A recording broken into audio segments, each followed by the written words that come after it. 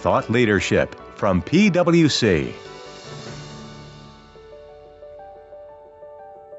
Welcome to PwC's Accounting Podcast. I'm Heather Horn. Thanks for joining me as we continue our Tuesday series in which one of our all-star podcast guests takes over the podcast, picks the topics for the month, and joins me on all the episodes. My guest in August is Brett Dooley, Deputy Chief Accountant in PwC's National Office, who leads our financial instruments team. Today is his final episode in his series of key reminders on financial instrument hot topics in under 25 minutes. Let's see if he can go 4 for 4. EPS, it's a very closely watched metric by the analyst community. And we thought it was a good topic to cover because some of the complications in earnings per share actually come from some of the complex financial instruments that we're talking about. Basic EPS isn't all that basic sometimes. So I think the first area, and a perfect example of why it's not basic, is dealing with participating securities in the two-class method. I would say when you're talking about participating securities, the three main areas that our clients and our engagement teams are concerned about. First is identifying the participating securities in the capital structure. Seems like it should be easy, sometimes not that easy. In today's episode, Brett's joined by John Horan, a managing director in our national office. Brett and John share insights on earnings per share, a closely watched metric that gets a lot of attention in the market, but that can be complex to calculate. There are 5 reminders in 25 minutes, include an overview of the basic EPS computation, which, spoiler, is not so basic, and diluted EPS. From participating securities to mezzanine equity to liability classified warrants, they break down a complex area and explain what you need to know in plain English. Whether you're well-versed in EPS accounting or not, they have a lot to share, so listen in.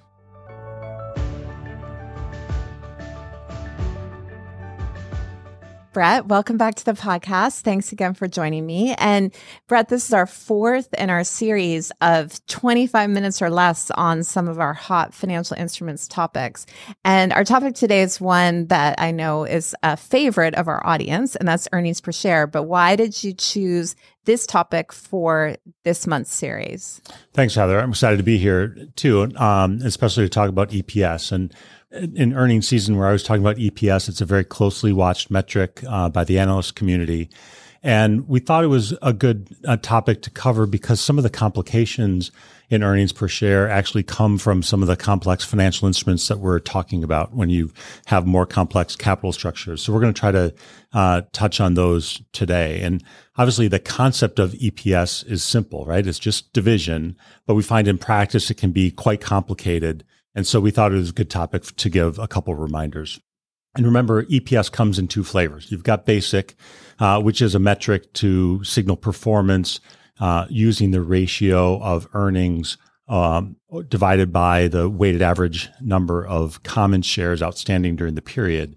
And then you've got diluted, which is a similar metric, but the denominator is adjusted to reflect the exercise, conversion, or issuance of all potentially dilutive securities. So the idea is to say, if all of those potentially dilutive securities in the capital structure were outstanding, what does that metric look like?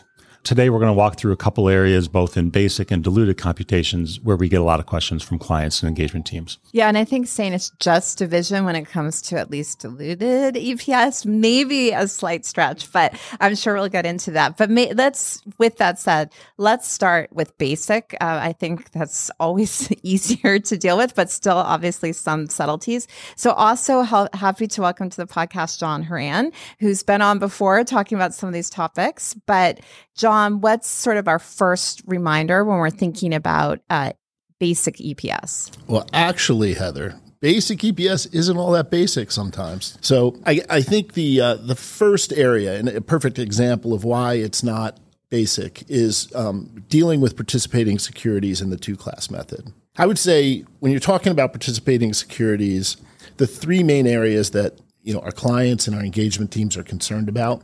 First is identifying the participating securities in the capital structure. Seems like it should be easy, sometimes not that easy. The second thing concerns them is two-class method requires the hypothetical allocation of all earnings, to the various securities. When in fact, we know that companies don't always distribute 100% of their earnings. And the third thing is that when you're dealing with certain complex capital structures, using the two-class method can be a little difficult. So let's focus on that first one, which is identifying all the participating securities. So I think you got to start with what's the definition of a participating security. A participating security is a security that's going to participate in distributions along with common if and when those dividends are declared. And it doesn't matter whether the company is a dividend-paying company or not. What matters is that the participating security is contractually entitled to receive those dividends if and when the dividend is declared. Now, a couple interesting things. First is the form of a participating security doesn't have to be that a dividend is actually paid. For example, let's say we have a forward sale contract on our own equity. And the investor in that forward sale contract is going to want an adjustment to the exercise price of that contract if and when the company pays a dividend. Now, since it's a fait accompli that forward contract is going to get exercised, there's an absolute transfer of value to the investor. And therefore, that makes that forward contract a participating security. Now, contrast that, for example, with a warrant.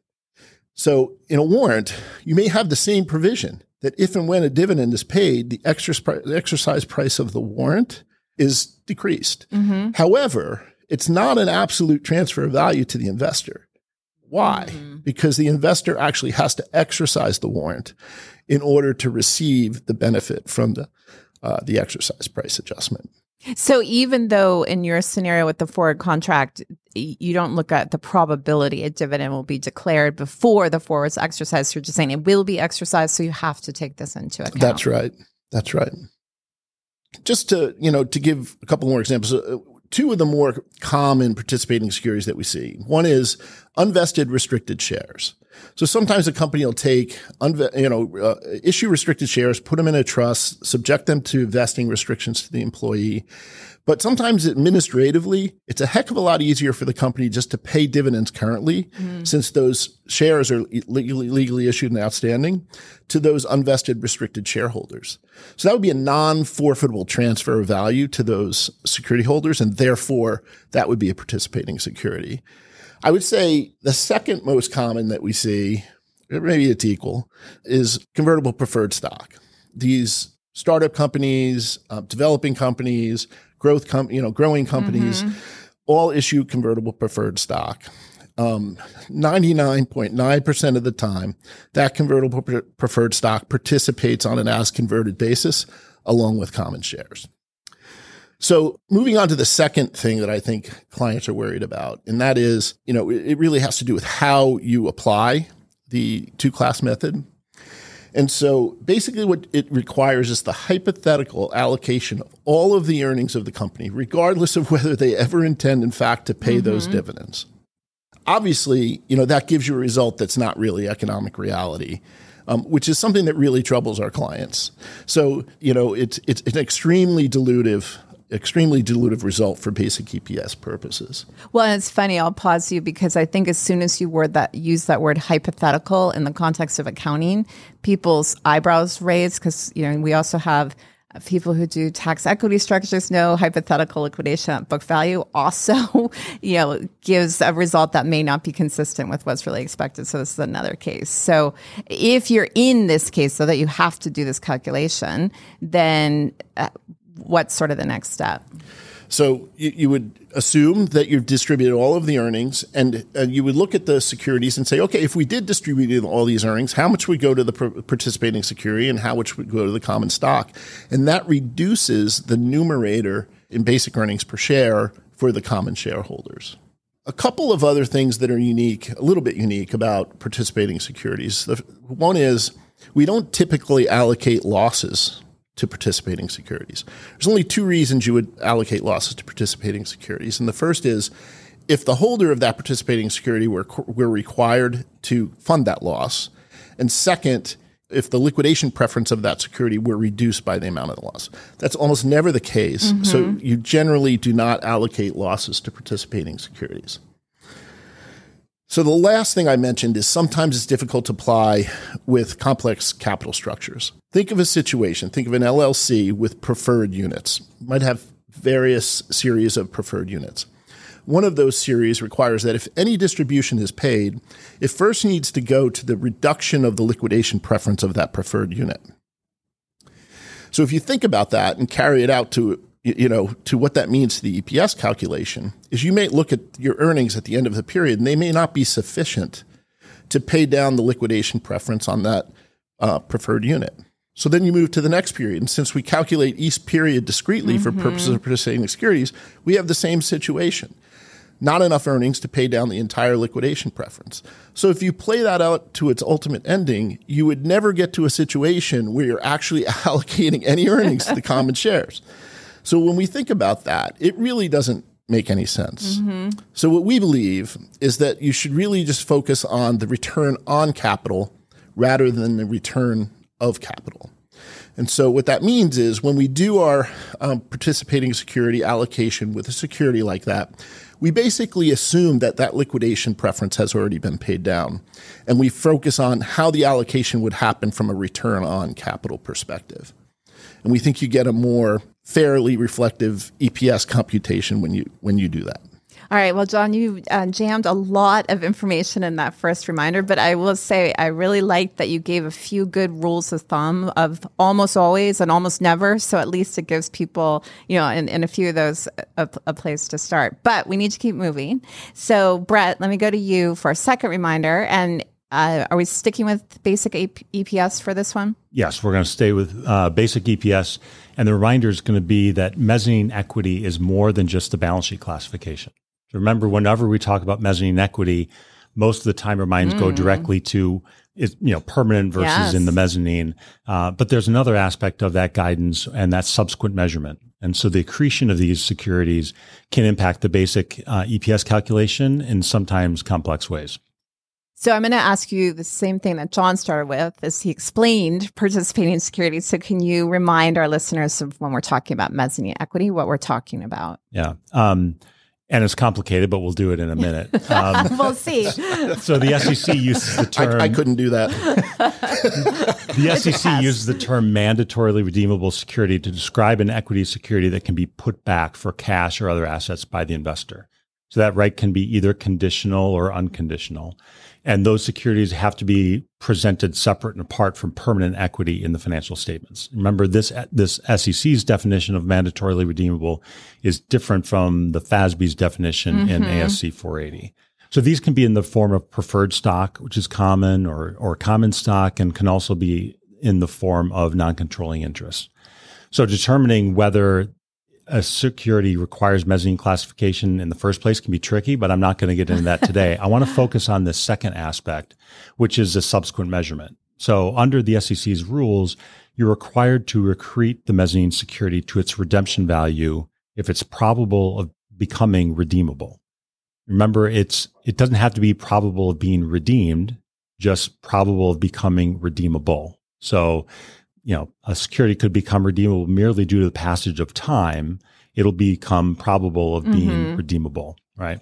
So you're going to accrete that to its redemption value by the time the security becomes redeemable. And this accretion is considered to be a deemed dividend for accounting purposes. So think of if I've got a preferred security, that accretion is always going to impact the basic numerator of the EPS calculation.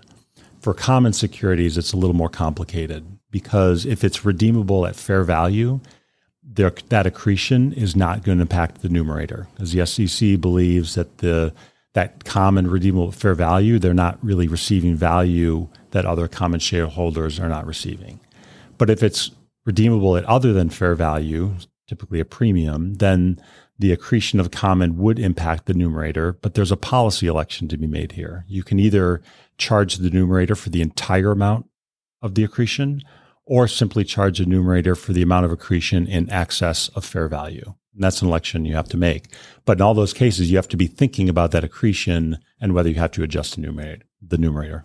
All right. Also a lot jammed into one little reminder, but let's keep moving along. And don't forget, Brett, that non-controlling interest can also be a redeemable security. That can also impact EPS. So just one more Great point. thing for people to think about. So we've used up 2 of our reminders on basic EPS. And I know John said it wasn't that basic, but still more basic than diluted EPS. So if we're thinking about diluted EPS, John, what's your sort of first hot take?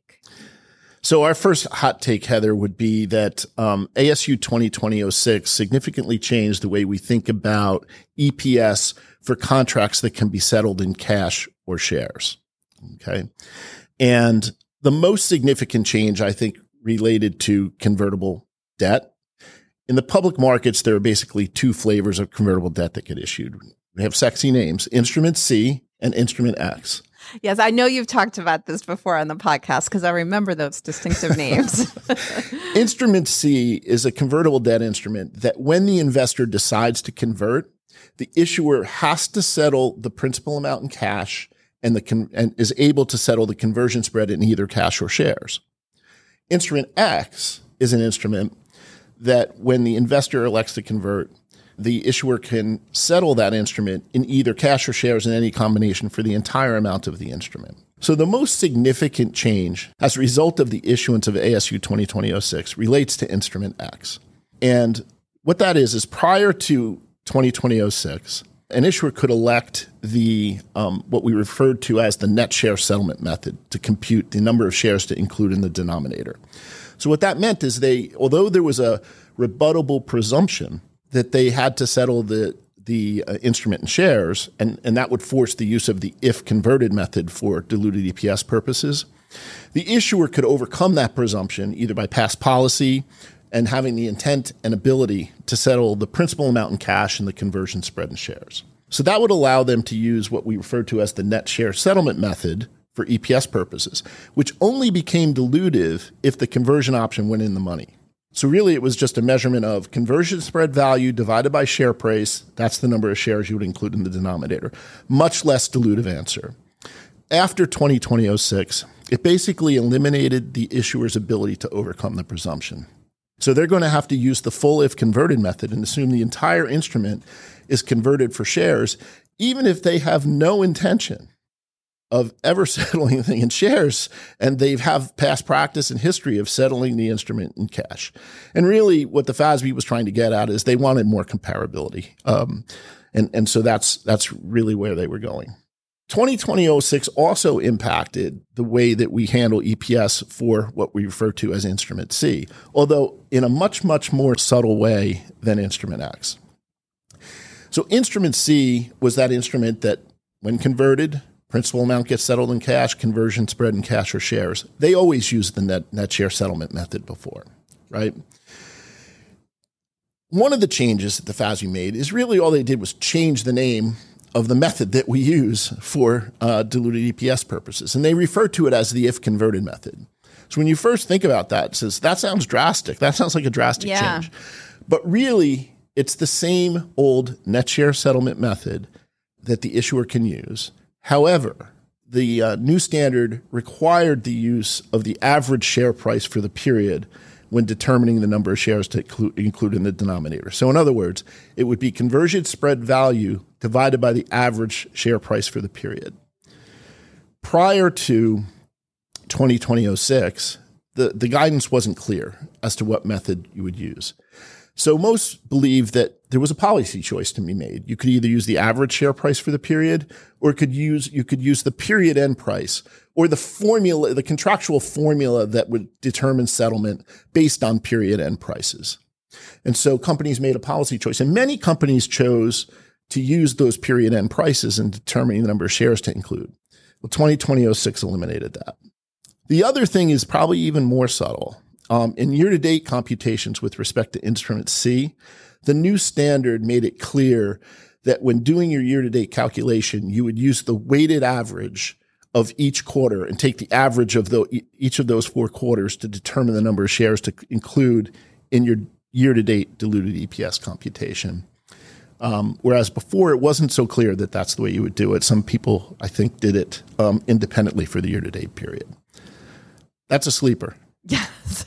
Sounds like this whole thing may be a sleeper that people should be paying attention to. So if you have either of those types of instruments, make sure you're paying attention to this. All right. Brett, I'm going to go back to you hopefully for something a little more straightforward. What's your fourth reminder? Fourth reminder is an oldie but a goodie. And that's for liability classified warrants. Think about that dilution calculation very carefully. So this applies to both liability classified warrants as well as when you have convertible debt where you've bifurcated that conversion option and are going to account for it separately. When you have a period where you're reporting a loss, we typically don't think of a lot of these dilutive instruments because if you have a loss, generally adding more instruments to that denominator is just spreading the loss over a larger base, and therefore they're anti-dilutive, and you ignore them for the purpose of diluted EPS. But one of the exceptions to this is for liability classified warrants, because when a warrant is liability classified, it's recorded at fair value on the balance sheet with changes going through earnings. And so a lot of times, if you have a period in a loss, you actually are also seeing decreases in the stock price. And so there may be a decrease in value of that liability classified warrant, which is a gain in the income statement. So when I'm thinking about the effect on EPS, not only am I thinking about the denominator, but I'm also thinking about adjustments to that numerator, and I need to reverse out that gain. And what we see sometimes is the effect of reversing out the gain actually makes that instrument dilutive and needs to be included, even though you would think generally these instruments aren't. So when that applies not only to a liability classified warrant, but also when you've got convertible debt with this bifurcated conversion option. Make sure you're doing the math carefully. All right. That's a good reminder. Probably easier for people to get their heads around than some of these other ones. And so let's wrap things up. We have a few moments left. Brett, what's our final reminder? The last one, I think, is a simple one too, and that's that repurchase convertible instruments need to be evaluated separately.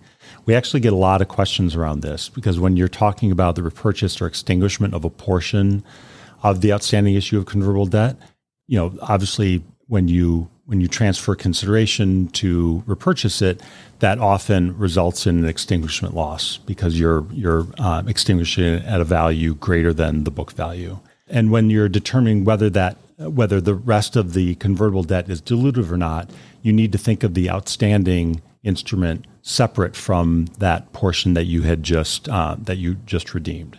So it's often that redeemed convertible debt would be anti-dilutive, while the remaining convertible debt is actually dilutive itself. So make sure you're doing that calculation in two separate pieces.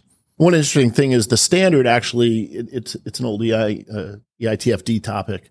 The standard actually refers to only preferred stock. It does apply to both convertible debt and convertible preferred stock. Some people get confused about that. All right, good reminder. And I'm impressed because I was starting to think we were not going to meet our 25-minute guarantee. However, you guys really pulled it together at the end. So thanks for that. Now, I will say if for our listeners, my guess is you guys shared enough information. So now they have more questions and maybe have identified something they need to think about a little bit more. So if that's the case, especially given the complexity of these areas, where should they go to look for more help? I would start with our EPS chapter of our financial statement presentation guide. It's got lots of information there, covers all those topics we discussed today, plus many more. All right. Excellent. Well, gentlemen, it's so nice to have you in. Thanks for coming in on a very hot August Tuesday, and really appreciate your insights. Thank you. Thanks, Heather. That's our show for today. Tune in next week for more fresh episodes. So that you never miss any of our audio content, follow the PwC Accounting Podcast wherever you listen to your podcasts. And to stay up to date on all our latest accounting and reporting news, sign up for our newsletter at viewpoint.pwc.com. From Thought Leadership at PwC, I'm Heather Horn. Thanks for tuning in.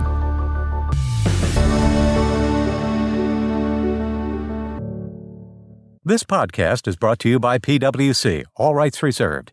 PwC refers to the U.S. member firm or one of its subsidiaries or affiliates, and they sometimes refer to the PwC network. Each member firm is a separate legal entity. Please see www.pwc.com/structure for further details. This podcast is for general information purposes only and should not be used as a substitute for consultation with professional advisors.